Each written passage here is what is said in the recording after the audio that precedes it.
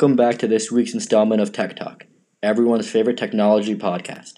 I'm your host, Chance Heafy, and today we're going to be joined by a special guest. With this global pandemic that is upon us now, I wanted to explore how it's affecting the technology industry as a whole, and whether it's slowing down or growing innovation. According to TrendForce, a accredited online technology news website, the outbreak of COVID-19 has caused a major disruption in the technology industry.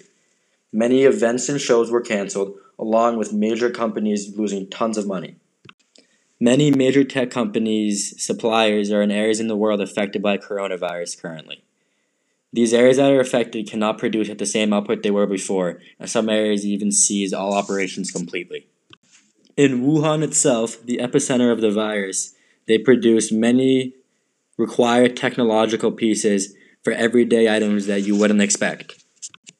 Although this virus is horrible and we have to look at how it affects people, we cannot ignore its effect on the economy as a whole, along with its effects on certain markets, such as the market of technology. To further discuss this topic, I'm interviewing Bernard Marr, who is an internationally best-selling author and serves as a technology advisor to governments and companies. Without further ado, welcome Mr. Marr. Glad to have you on here with us today. Mr. Marr will give us unique insight and frontline expertise on what's currently happening in the technology industry, as well as what can potentially happen in the future with what's going on with the current virus situation. Happy to be here. Thanks for having me on the show.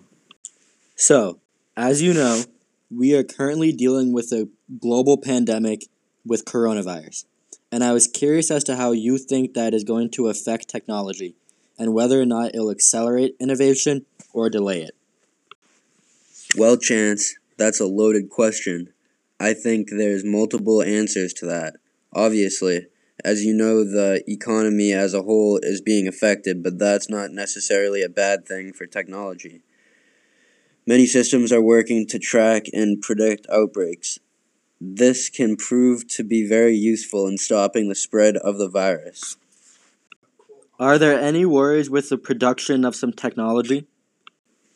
Yes, many factories in China, more specifically Wuhan, deal with exporting fiber optic cables, so obviously production of items like that will be slowed.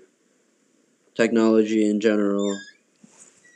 So do you think technology in general will advance or slow down during this pandemic?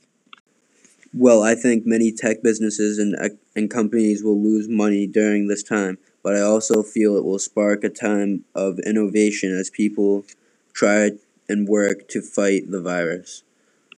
Thank you for your time, Mr. Barr. I understand you're a very busy man, and I really appreciate your insight on this global pandemic that's happening right now.